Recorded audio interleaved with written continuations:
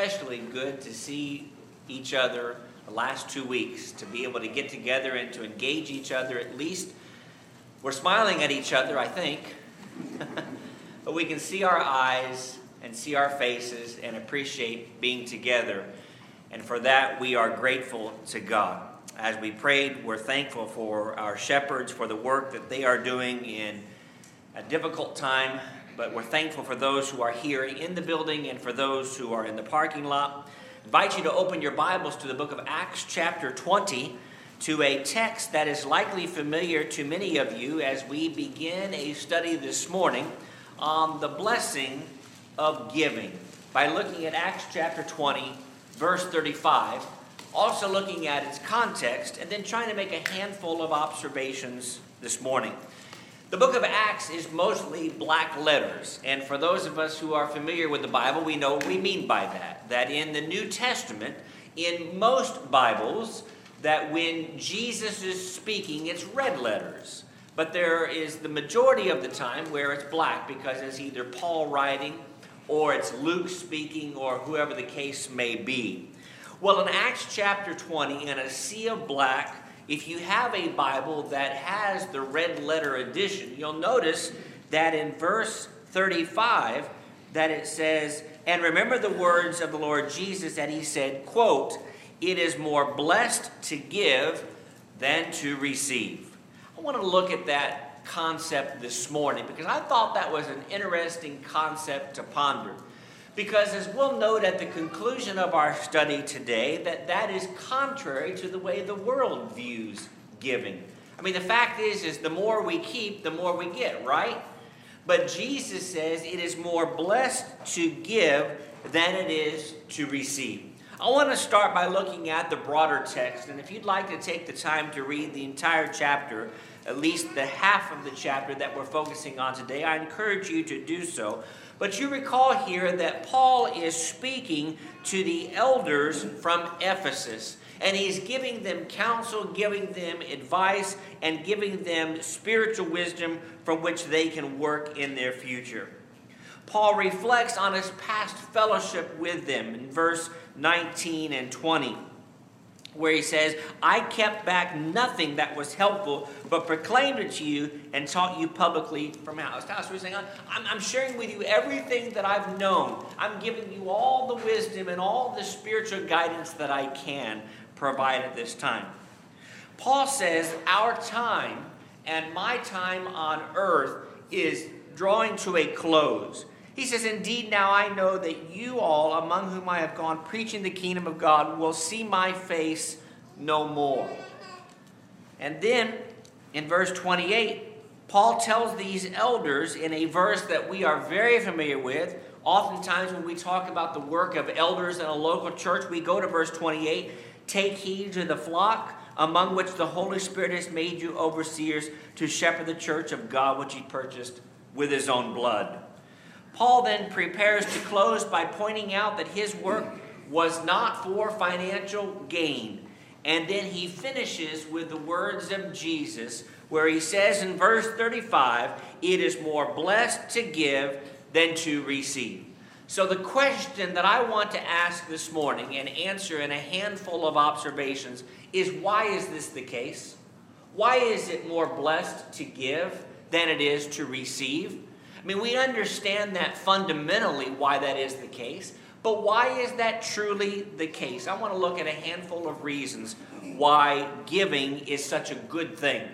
And I know that I'm speaking to a group of people who already understand the importance of giving. We are a very giving congregation, whether that be of our financial means or whether that be of our talents, whether that be of our time, whether it be of our attention to others. But let me suggest to you 4 or 5 reasons why giving is such a good thing.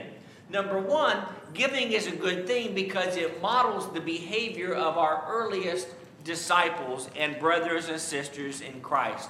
We pattern ourselves after the early saints in many different ways. We do so in the way that we worship. In fact, the reason that we partake of the Lord's Supper every first day of the week is because we are patterning ourselves after the early disciples who did so in Acts chapter 20 and verse 7, and of course following the example of 1 Corinthians chapter 11 and the outline of Jesus in Matthew chapter 26. But look, if you would, in Acts chapter 2 and then in Acts chapter 4. I want to look at two passages here while sticking in the book of Acts, because the same is true in how we give. I want to go to Acts chapter 2 in verse 44. Now, these are some of the earliest days of the church, as you recall. And Peter has just finished this great sermon. A number of them responded by being baptized. And then in verse 44, it says, all who believed were together and had all things in common, selling their possessions and goods and dividing them among all as anyone had need. So the earliest action of the earliest disciples, of the earliest Christians, was to be men and women who were giving. Then if you just jump over a page or two in your Bibles, in Acts chapter 4 and verse 32, it says, the multitude of those who believed were of, here it is again, one heart. They had all things in common, one soul. Neither did anyone say that any of the things he possessed was his own, but they had all things in common.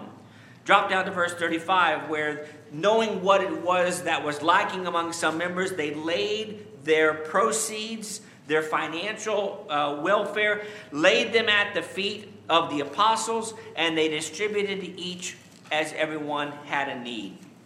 Verse 37, having land, they sold it, and they brought the money and laid it at the apostles' feet. This is something that we model ourselves after today. Giving is a good thing because the earliest disciples did so.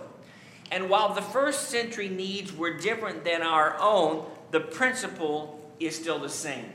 Simply put, we live in the most prosperous country in the world. Even in spite of a financial downturn and high unemployment and low productivity, we are still more blessed than virtually everybody in the world. But we still have the responsibility of doing good unto others. Galatians chapter 6, verse 10, by the way, is not a suggestion, where we have opportunity to do good unto all, especially to those who are the household of faith. I'm reminded of the story of the shoes, where a woman who in a congregation knew of another woman who was really struggling with paying for shoes. And her shoes were falling apart. They were in pieces, and the sole was separating from the rest of the shoe. Next Sunday morning in her spot, because everyone has their spot, at least up until recently. We're getting used to that. But put a pair of shoes in her spot, left it there for her. She had opportunity to do good, had opportunity to go to Walmart and spend $20, $25 for a pair of shoes, and got her something. That is doing good unto others. That's what early disciples did, and that's why we should do it as well. Let me suggest additionally that one of the reasons why Jesus says it is more blessed to give than it is to receive is because God is a giver and God was a giver. He gave and He gives. We are to conduct ourselves like our Father and work to look more like Him each day that we live. That includes in the way that we give. I want to look at two passages. One of which you may say, why are we even opening there? Because I've memorized John 3:16. But go ahead and open to John 3:16. Pretend this is the first time you've ever read John 3:16, where the Bible records these words. For God so loved the world. How much did God love the world? That He gave, there's the key word, He gave His only begotten Son, that whoever believes in Him should not perish, but have everlasting life. That's a beautiful verse. There's a reason why it's the most memorized verse in all the Bible. God so loved the world that He gave His only begotten Son. And then in James chapter 1 and verse 17, a verse that we are not as familiar with, but as good Bible students you are likely familiar with, the Bible records for us that every good and perfect gift is from above and comes down from the Father of lights, with whom there is no variation or shadow of turning. So my question would be, based on these two passages and in the totality of everything else that we read in Scripture, how is it that God gave? The fact of the matter is God gave liberally, He gave generously, and He gave selflessly. That is the same way that we are to give today. We are to pattern ourselves after Him. Jesus says in Acts chapter 20, in one of the few places that the apostles go back and they quote Jesus in the history of the early church, in that book of conversions that David Creech has been doing a great job of leading us through, he says, it is more blessed to give than it is to receive. Let me suggest, thirdly, that giving is such a good thing because giving is actually a key part of evangelism. We know that we are to teach others. Matthew chapter 28 tells us that. 2 Timothy chapter 2 verse 2 says that we are to commit these things to faithful men who can then commit them to others. But I want to look at a passage in Matthew chapter 6 that we don't typically associate with either evangelism in a global sense or in a personal sense. Matthew chapter 6 is a favorite part of the Bible. It's right in the middle of that great Sermon on the Mountaintop. And in Matthew chapter 6, I want to read the first 4 verses where the Bible says, "Take heed that you do not do your charitable deeds before men, so as to be seen by them. Otherwise, you have no reward from your Father in heaven." That woman with the shoes understood this, and so she didn't advertise, "Hey, I'm giving this pair of shoes to the needy woman." "Therefore, when you do a charitable deed, don't sound a trumpet before you as the hypocrites do in the synagogues and in the streets, that they may glorify, or that they may have glory from men. Assuredly, I say to you, they have their reward. But when you do a charitable deed, do not let your left hand know what your right hand is doing, that your charitable deed may be in secret, and your Father who sees in secret will reward you openly." Incidentally, that phrase, "reward you openly," is used on 3 different occasions in this line of thoughts that Jesus is presenting. The fact is Jesus isn't prohibiting us doing good deeds or showing charity to others. He's not doing that. In fact, they are encouraged to be done by us. But what he is doing is teaching that they're to be done for his glory. Such deeds, he says in this occasion, are opportunities for example setting. So when you do good for others, it is not just doing good. It is setting an example for others. It may be that others may not see you in the immediate context, but others will know about it. I have a feeling that the woman who left the shoes on the pew never thought that she'd be used in sermons all across the country. But I use that illustration because it's so simple, so easy, but it made such an impact and made such a difference. And that teaches others. Let me suggest, fourthly, that giving is a good thing, and giving is such that it's more blessed to give than receive, because that's what faithful churches do. Faithful churches give. If you would, consider the example of the church at Philippi from 2,000 years ago. Open, if you would, to Philippians chapter 4, and we're going to read 4 or 5 verses here rather quickly, and then I want us to look at a phrase or two in the text. In Philippians chapter 4, beginning in verse 14, Paul says, "Nevertheless, you have done well that you shared in my distress. Now the Philippians know also that in the beginning of the gospel, when I departed from Macedonia, no church shared with me concerning giving and receiving, but you only. For even in Thessalonica you sent aid once and again for my necessities. Not that I seek the gift, but I seek the fruit that abounds to your account. Indeed, I have all and abound. I am full, having received from Epaphroditus the things sent from you, a sweet-smelling aroma, an acceptable sacrifice, well-pleasing to God. There's two phrases that I thought were really interesting in those few verses. One of them is that you shared in my distress. Paul was a preacher who had distress. In fact, from the very beginning of his public work in preaching the gospel, he was in a state of distress up until really virtually the end of his life. You go through and you read about the account of being shipwrecked and the account of being left for dead and the account of being beaten, stoned, and all the different things. And then the other phrase that is used here is he says, you sent aid. You sent me help. You sent me a financial contribution. This is one of the key reasons that we are commanded to give as well, according to 2 Corinthians chapter 9, verses 6 through 8. And of course, we understand that as Paul writes to the church at Corinth, that we are to give in a cheerful manner. I mean, I hope it won't be the case that as we're departing today and as the baskets are to our right or to our left, that someone won't have to pry the money out of your hand. But that's not the way that we are, is it? We give with generosity. We give with liberal mindset. We give selflessly. And we give because we want to.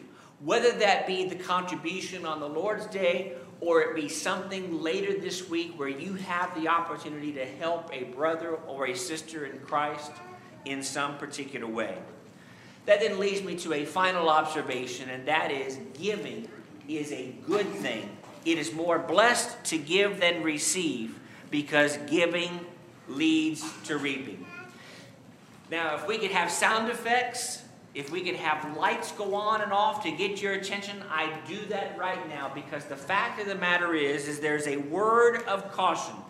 This is not to say that the gospel of prosperity, which some preachers teach, is actually correct, and to suggest that they have it right, because they don't. I've always said that for every dollar you give, that's one less dollar you have. Now, that took a lot of thinking for me to come up with. But for every dollar you give, some in the world would say, well, that's going to come back to you in some way. Well, that may not be the case.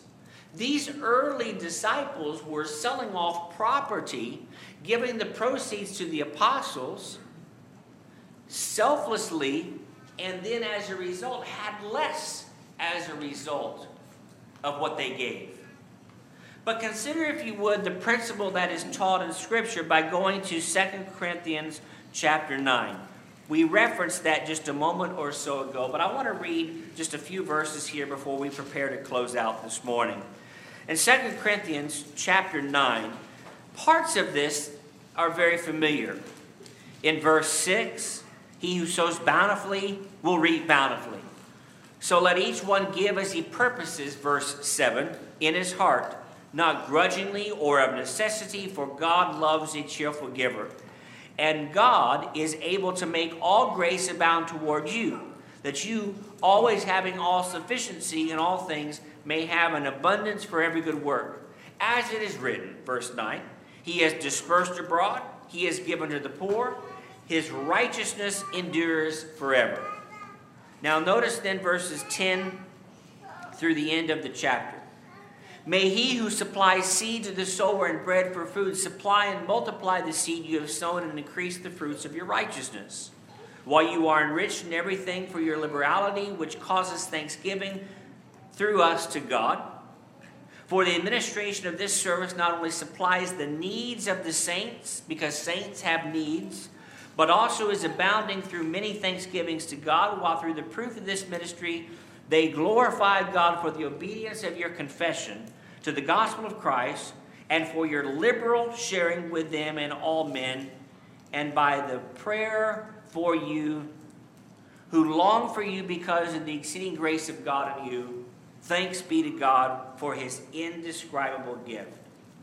there are lots of key words, and I'm not going to go back through and highlight all those words or ask you to underline them.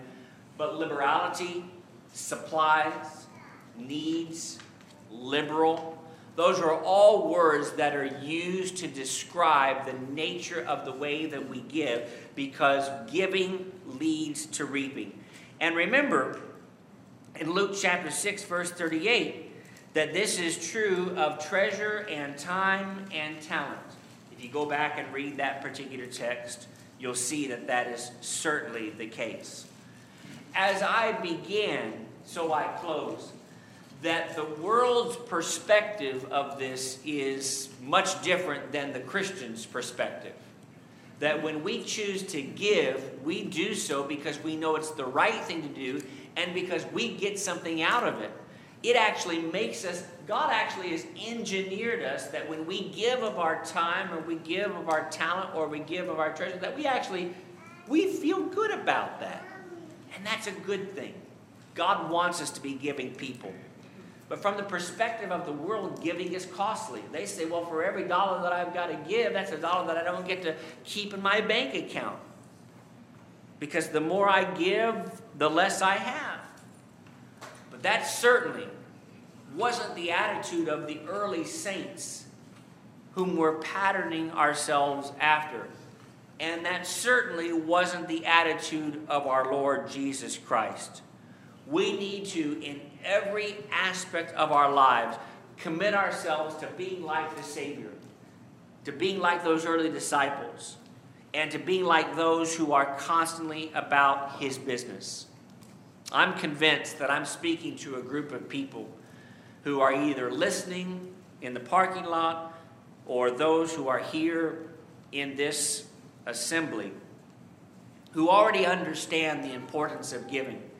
But as we give today, this week, and the rest of this year and the rest of our lives, let us be men and women who say, you know what? Jesus knew what He was talking about.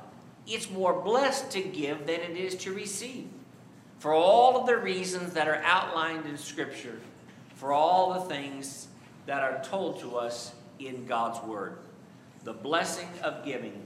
And as we're going to sing in just a moment, give your life to God today. That is the greatest gift that you can provide. The greatest gift that you can give to others. The greatest gift that you can give to the Lord is by sacrificing yourself to Him. If we can help you this morning to become a Christian by being baptized, having repented of your sins, confessing Jesus as the Son of God, we would welcome that opportunity to do so. If as a child of God you're not living correctly and you'd like to make some sort of correction, whether it be by coming forward today or perhaps by letting us know privately, we're happy to pray for you and to pray with you. We would love the opportunity for you to give yourself entirely and wholly to God. And if we can help in any way, let us know. Let's stand and sing at this time.